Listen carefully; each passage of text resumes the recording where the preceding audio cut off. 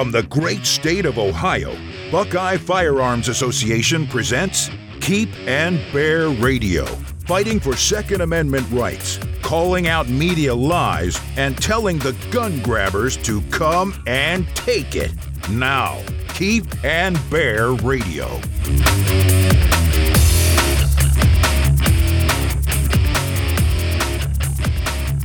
If you ask the average person how a bill gets passed, they'll probably say it's all about the public hearing. But really, it's more about what happens behind the scenes. And having the right leadership to move a bill is key. One of those leaders in Ohio is Shane Wilkin, chair of the House Government Oversight Committee, who stood up to withering opposition and helped move the permitless carry bill through the political process and land it on the governor's desk. And in this episode of Keep and Bear Radio, we'll talk to Shane about passing this bill, his campaign for the Ohio Senate, and what's next for gun rights in Ohio. I'm Dean Reek, Executive Director of Buckeye Firearms Association, and I'm joined by Representative Shane Wilkin. Hi, Shane. Welcome to the podcast. Hi, Dean. How are you doing? I'm doing pretty good. So, Shane, I understand that you just got back from a quick trip to Cleveland with your family. How did that go? Well, it was just me and the wife, and we actually went up there to meet some other, frankly, good Republicans. And they were discussing issues they have with solar fields. So since I've got an influx of them down here in my district, we were just talking about the kind of the do's and don'ts and things to look out for. So it was a work trip, but I'd never been to that part of the state. So about 3.5 hours, a little more from my house to there.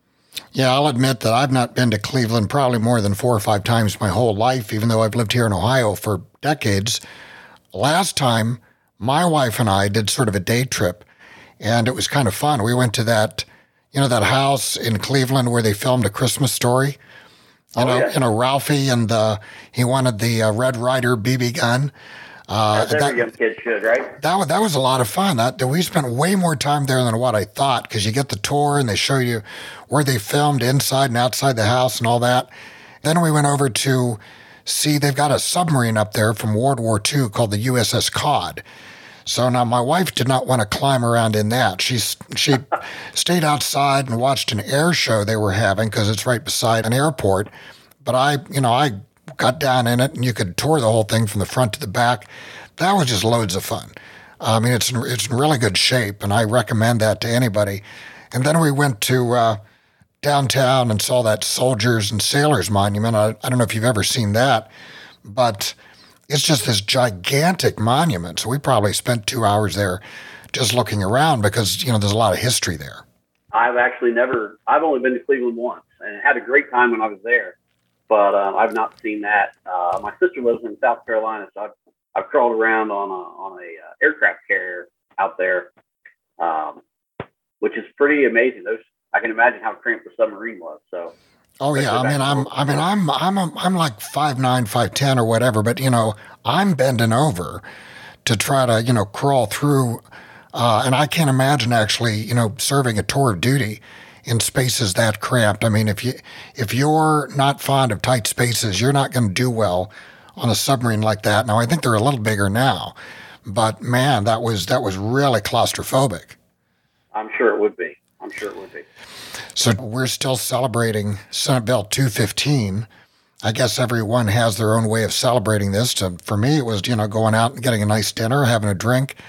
Some people are writing, these op-eds where they're still freaking out about it, and just wondering how you're feeling about it and what you're hearing about having constitutional carry finally legal in Ohio. Well, of course, I'm very glad that we have constitutional carry now legal in Ohio.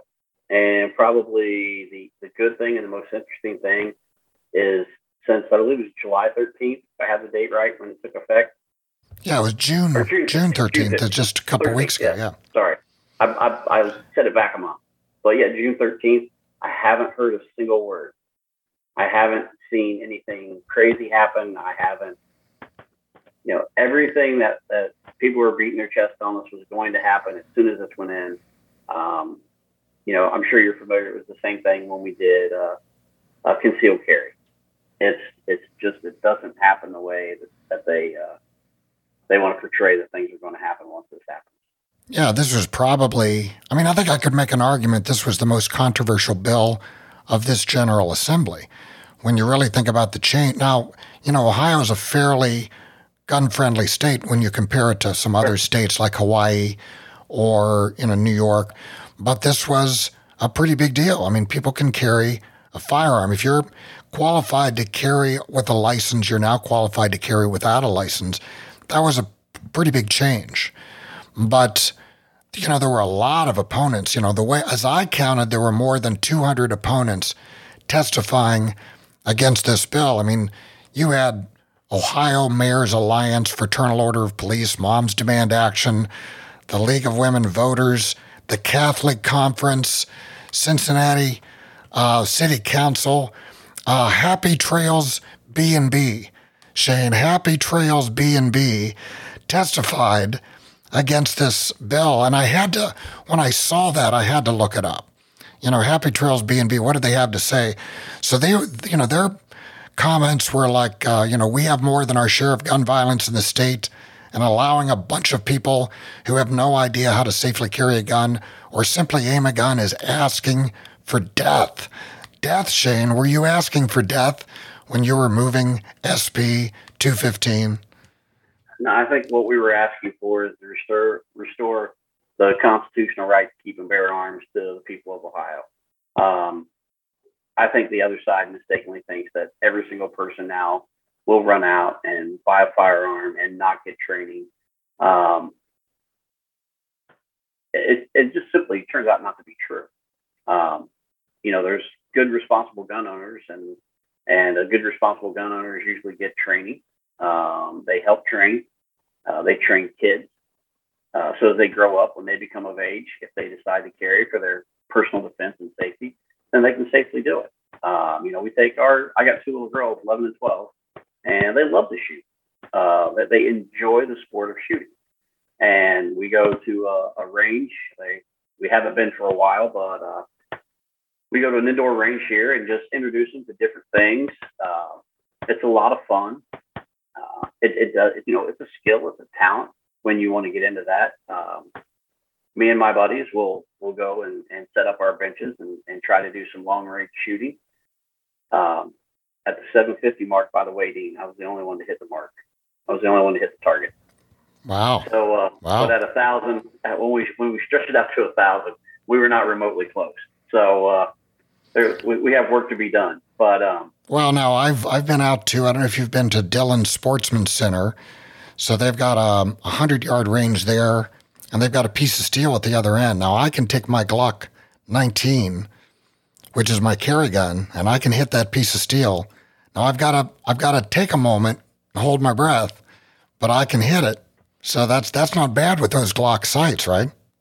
I would say that's incredibly good. My only question is, how big is the piece of steel? It's all relative, right? It's about, I don't know, it's about 1.5 feet across. That's pretty good. That's pretty daggone good. With those Glock sights, I've got the original Glock sight, so it wasn't like it was a bullseye gun or anything. Just plain old 9mm. So yeah, I didn't think that was too bad. I'd say that's incredibly good. But as we were saying, I think you see most people take it very serious. They know you pull a gun out for self-defense. There's consequences that everybody has to live with, and they're serious about it. They don't want to do anything wrong, but at the same time, they don't want to be left defenseless if their family decides to go to the theater or and has to park maybe across from town in a good little walk. Or my wife travels a lot in southeastern Ohio, and car breaks down. We have a lot of areas that still have a very limited cell service. It's a comfort. So it's a comfort nobody wants to have to use. But I'd sure rather not need it and have it than need it and not have it. So now, Shane, you were kind of the knight in shining armor on this bill. And I think you're kind of humble about that. But really, we had another bill. There's House Bill 227. That's stalled. And then so we had Senate Bill 215, sponsored by Terry Johnson. That ended up in your committee, the Government Oversight Committee, and you're the one who shepherded that bill through. And that was not really business as usual, was it? I mean, because you had a lot of, gun control people calling you, law enforcement groups, at least the unions were testifying against it. You even had members of your own caucus who were trying to bollocks that up. And there was even, to their eternal shame, a gun group out there that was trying to derail this bill. So you were taking a lot of flack and actually answering a lot of phone calls, even in the middle of the night. What was all that like? I mean, just trying to handle all that and making sure that this bill, kept going forward when you would think that members of your own caucus, they would all support this. Well, I think the one thing to remember on that particular aspect, we do have a supermajority in the House with 64 members, and a lot of those members come from very different areas than I do. So I think most of our members do their best to represent the constituents that they represent. And you get suburban areas are a little different than the rural areas in which I represent and a large majority of our caucus represent. But nevertheless, strong numbers from the Republican caucus to support this bill. And we were glad to get it passed. It was a bit different. You have some that give just enough information to make it sound bad. But I would estimate, I don't have any way to show this, but I would estimate I probably spent in excess of 10 to 12 hours, somewhere in there, on the phone, calling people back that called and left me a message. Our cell phone numbers were pushed out and everybody was encouraged to call.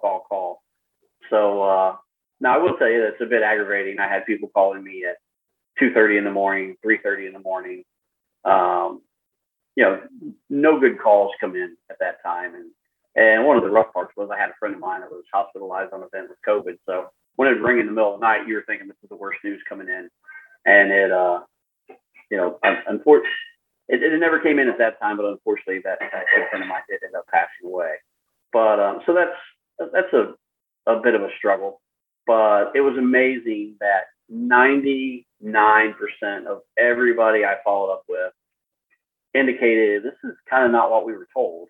And I think we ended up, as chair, your job is to see a bill through, to make sure you've got it in a good spot where when it gets to the floor that it can pass.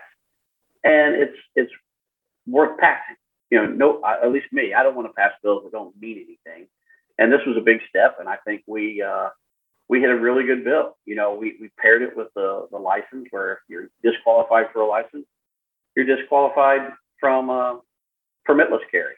I'm sure there'd be some that would argue that maybe that shouldn't be the way it is, but I think that's a great place to be. It was a good spot for us to land. It was good with law enforcement. We addressed the duty to notify, where if asked, you answer. Me personally, I don't have a problem if somebody asks me. I think, frankly, it probably helps diffuse the situation if you're honest and say, yes, in fact, I do, and here's where it is. The one with bad intent that's hiding it or not telling, there's probably a reason behind that. So I think we ended up with a really good bill, had a lot of help. Obviously, you guys were tremendous help, everybody with Buckeye, and your friends over at NRA were very helpful in getting information that people had requested. And I think we ended up with a really good, really solid bill, and makes us a very gun-friendly state here in Ohio, and I'm proud to do that. And people talk about when we pass bills like this that we don't care. We don't care about a kid that gets shot, or we don't care about that. Well, it's insulting and obviously very false. We do care, but it's tough to remove everybody's rights. If we start down that path, it's a very, very different things can happen across the board.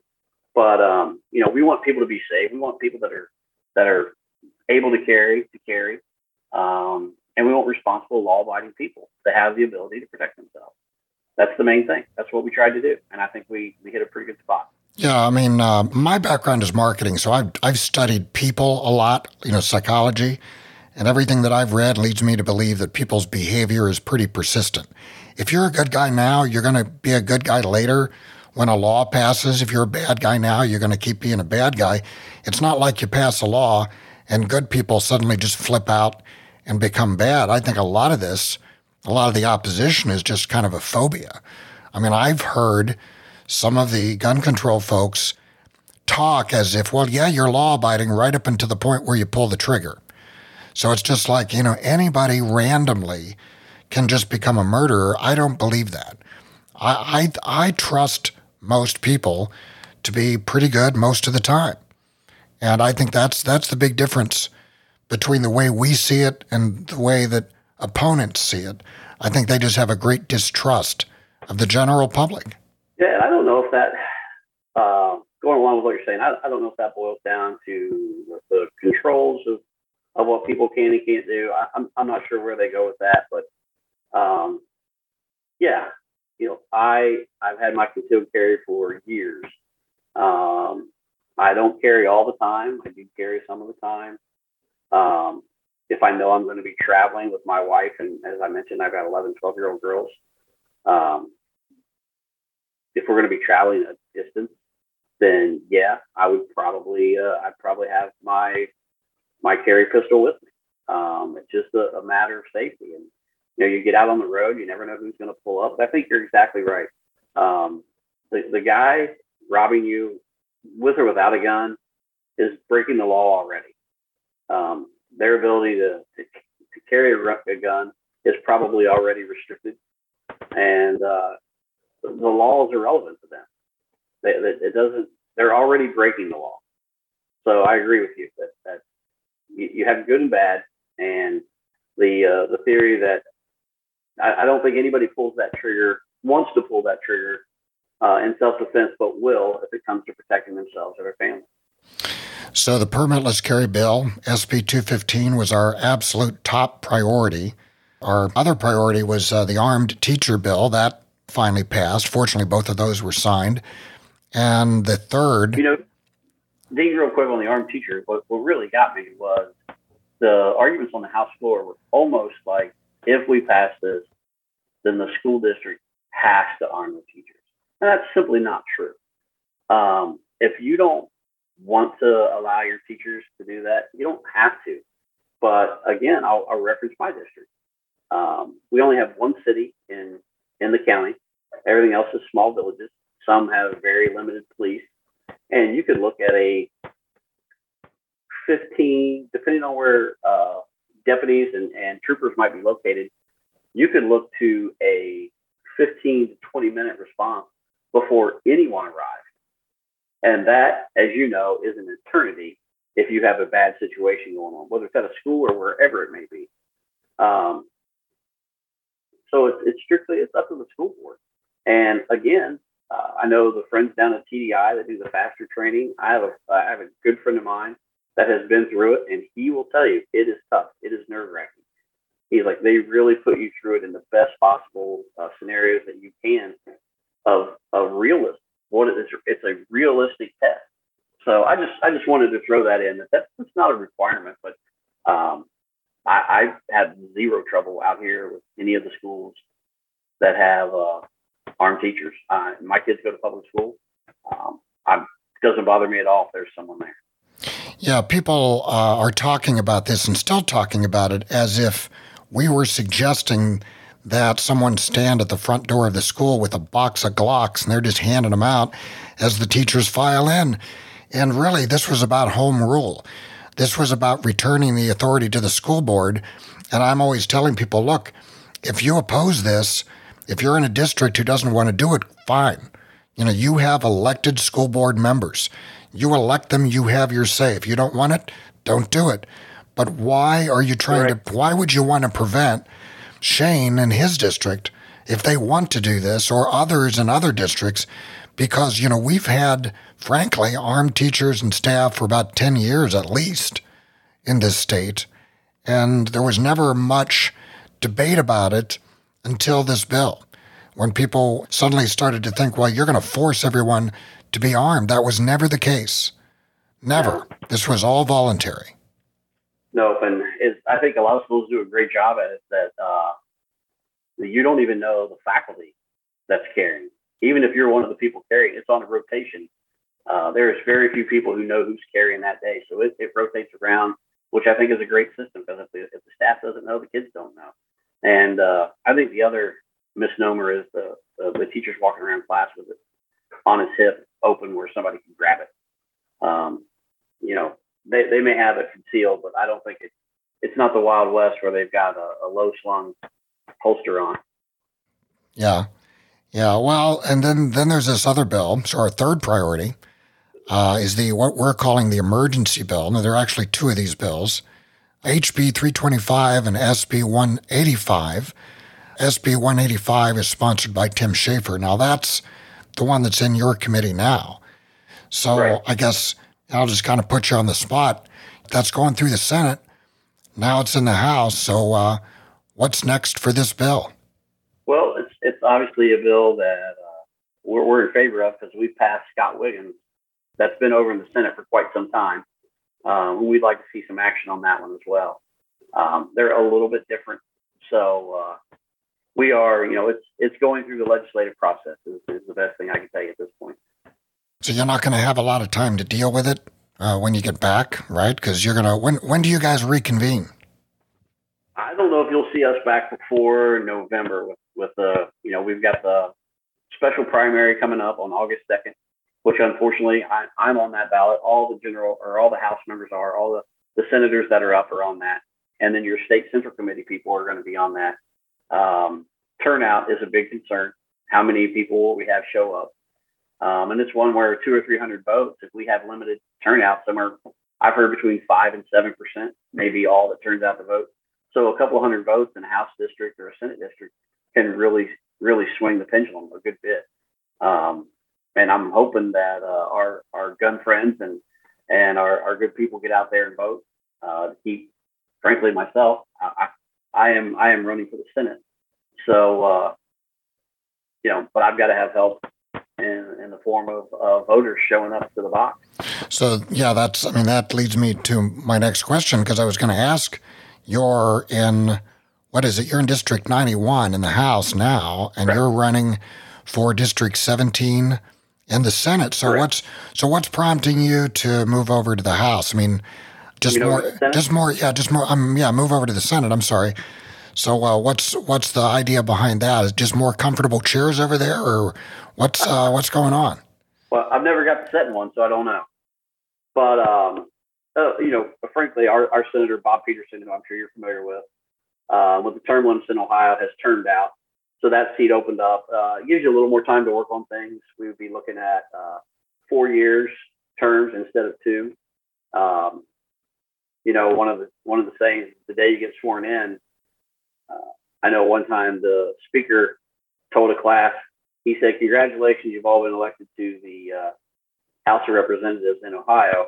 Bad news is your petitions to run for re-election are due in 11 months."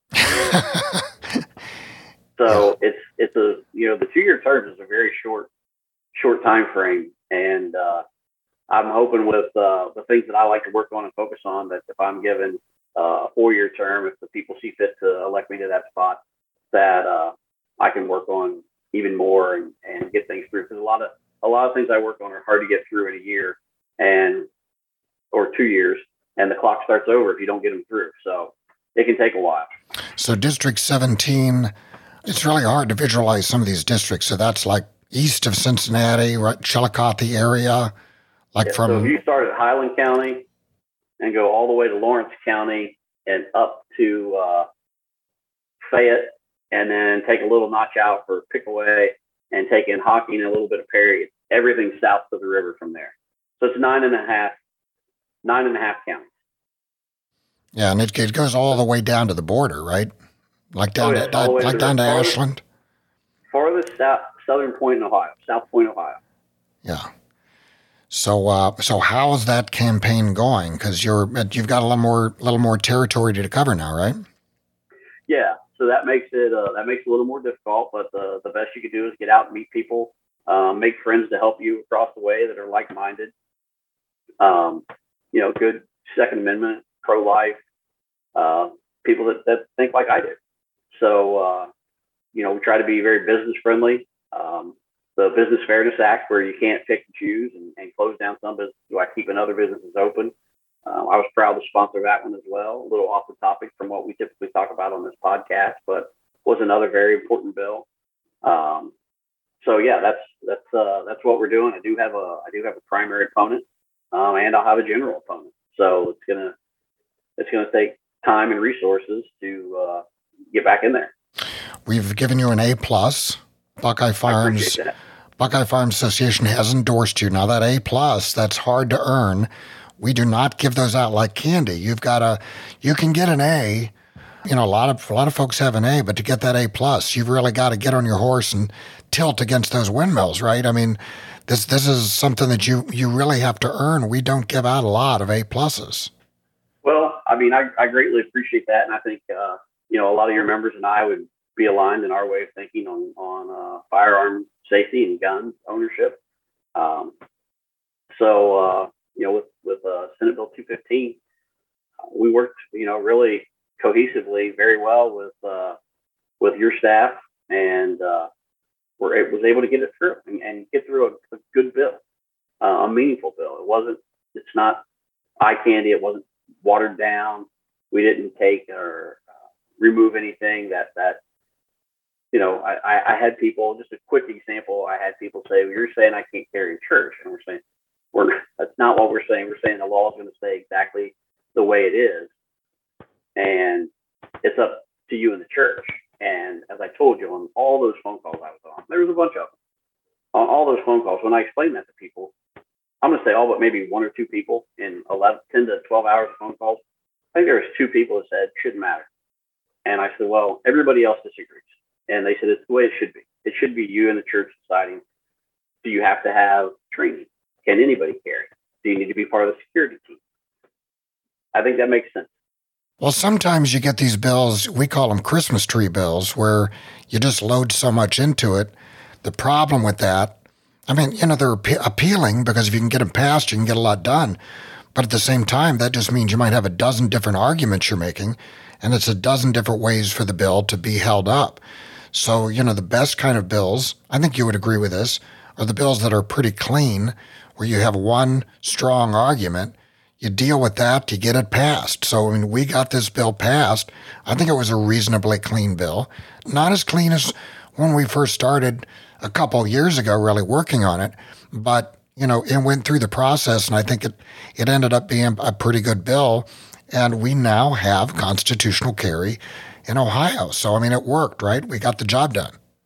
I think you're absolutely right. That does happen on some bills where if people see a good bill that's going to pass, then they start trying to throw things in. And then on the unfortunate side is we have some that we hope or think or are portrayed as being on our side that want to throw in that one poison thing that won't quite get the bill over the finish line. And I had to put my foot down on a couple of things as the chairman.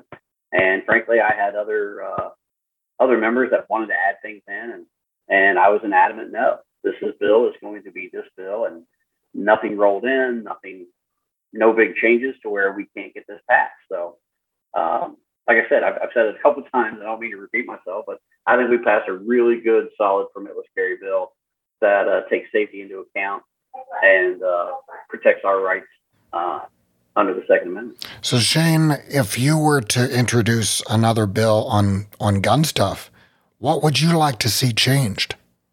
Goodness, you are putting me on the spot there. I mean, we've done some pretty big things in the recent past. We've got the so-called stand your ground, really just removing the duty to retreat. We have the constitutional carry. There was the armed teacher bill. We've accomplished a lot in the last 2-3 years or so.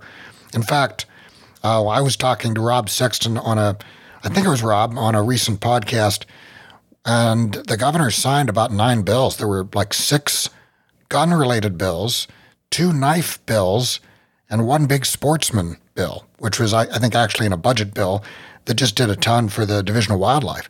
So I'm just kind of throwing it out there, just seeing, if there were something that you would like to change, what would that be? So, Dean, I'd probably answer that this way. Right now, I think you're absolutely correct. We have passed a lot of really good gun legislation, and we've got Ohio in a very good spot as a very Second Amendment friendly state, as in my opinion, every state should be. But maybe more of what I'd watch out for this time is how are they going to come at us and want to restrict some of those rights? And we know there's some things floating around out there now that are going to address that, and that's why it's going to be important to keep the pro-gun legislature in place going into the future, because it's opportunistic. You never hear. Typically, you don't see a lot of focus on gun issue or anti-gun issues till there's an incident. And we hate them as much as anybody else. We don't like when those things happen, but I'm afraid my answer at this point would probably be we need to be very vigilant and keep a watch out for how they're going to come at us, because our court elections coming up are going to be really important to make sure we have good conservative judges on the Supreme Court, or if not, everything's going to go to them. And we've had our struggles with them as of late as it pertains to redistricting. So unfortunately, we have some that think there's a couple of different ways to legislate. One can be from the General Assembly, and the other one can be from the bench at the High Court. Yeah, well, the Ohio Supreme Court definitely has to change because there's been an awful lot of problems. We've discussed that on the podcast too, coming from one particular justice that not only has caused us some problems, but caused you guys some problems too with all the redistricting. So I think when we get turnover in that particular seat, things might be a little easier. I'll tell you one thing that the anti-gun folks are going to do. I think that they're wising up. I've been saying this for years. They're eventually going to wise up and come after preemption in Ohio. And we've got a situation kind of brewing now in Columbus where they want to use the Board of Health to regulate guns. That's a direct attack on preemption, which would, if they were successful in being able to get around the preemption law like that, basically everything we've done in 20 years would fall. That's just disastrous. You're right on track there, and that's where I'm talking about being vigilant. Is how are they going to come at us? And I can tell you right now that we've already started discussions on how does that need to be addressed. We know what it was like during the pandemic with 100, and I won't be right on this number, but I think there's 110 or 114 health districts across the state of Ohio. Some just county-wide, some county, and then the cities have their own health districts. But if you start doing that, can you imagine 100 plus different set of rules if you're a gun owner? Yeah. And you would go into a city, you come to Columbus or you come to Highland County, and there's two dramatically different sets of rules. That just defeats the whole point when we passed preemption. That was because, I remember the bad old days where, I lived in Columbus and I was starting to shoot bullseye. I've told this on the podcast before, there was just a particular bullseye gun, a 22. It just happened to have the magazine in front of the trigger guard. And so by Columbus's definition, that was an assault weapon. I could not buy that little 22 handgun to shoot bullseye out in New Albany where I was competing. Now that's ridiculous, but you would have laws like that all over the state. It's sort of like traffic laws. You can't have green means go in Columbus and green means stop in Westerville or whatever, that every town you go to, right. Those laws are different. You can't have that for guns either, because you could get in serious trouble just driving to the grocery store. Yeah, you can pass through a couple of jurisdictions.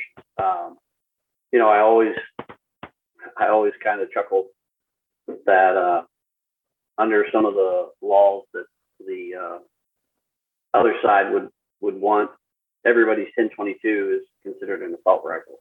And I don't know if there's a more popular. I have one. It's what we use to shoot squirrels. It's great. I love it. But you get guns that are classified simply by the way they look, or simply by what they may hold 10, or there's lots of ways people can alter and break the law even when it comes to guns. Trying to do some of the things they're doing is not right, and 100 different sets of laws that could be enacted is it's not the way to go. We end up with chaos. Yeah, well, we're going to keep an eye on Columbus and other places, make sure that and they've got a lawsuit, by the way, that's still pending because they're trying to sue the state over preemption. We'll keep an eye on them, and we'll handle that one way or the other. Well, Shane, thanks for being on the podcast. Good luck. Good luck with your campaign for Senate District 17. Do you want to just give a quick pitch to anybody who might live in that district on why they should vote for you? Well, if you're watching this, you're probably a supporter of the Second Amendment, and I'm very thankful to have the A+ endorsed rating from Buckeye Firearms as well as the NRA. It's part of our culture, part of our how we live out here. Unfortunately, we've probably lost the good old days where you deer hunted before you went to school, and your shotgun was in the rifle rack in your truck. So that's an unfortunate thing, but that's where I am. I'm a protector of the Second Amendment. I'm a protector of life. Pro-business friendly. I was the main sponsor of the Business Fairness Act to say, hey, you can't shut down. You can't shut down the family-owned jewelry store and leave all the big box stores open and let them sell. It comes down to fairness. If you can meet the health and safety standards, then you can be open. And all of those have been signed into law by the governor. So I'm thankful for that. He's saying stand your ground and sign permitless carry. And we've made a lot of progress. And I am asking for everybody in the 17th district, asking for your help to keep me in there and keep me working toward those goals and working for you. Pretty open at our office. If you call, we do everything we can to get back and help you solve your problem if you've got an issue. So I want to thank you, Dean, again for the rating, the A+ endorsed. And I want to just say thank you to your staff for helping us get Senate Bill 215 across the finish line. Frankly, couldn't have done it without your support and the support of the NRA. And I appreciate the opportunity to be on here. Always happy to do it. Give me a call, and I will try to upskill on my IT so I don't have as much trouble where you can hear me. But I will absolutely vouch that you're one of the easiest people to get a hold of. A lot of people are not like that, but I know that if I call or text you, you're always going to be right there. So, Shane, thanks for being on the podcast. Good luck with your campaign, and we'll have you back when you win and talk about some more stuff. Sounds great. Dean, thank you very much. I really appreciate it. Thanks, everyone. That's all for this episode of Keep and Bear Radio. If you enjoyed the podcast, I urge you to subscribe.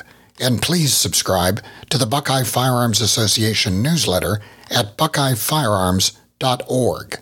If you'd like to become a member and support the work of BFA, go to joinbfa.org. Use the discount code PODCAST to get $10 off your membership. That's joinbfa.org. We'll see you next time on Keep and Bear Radio.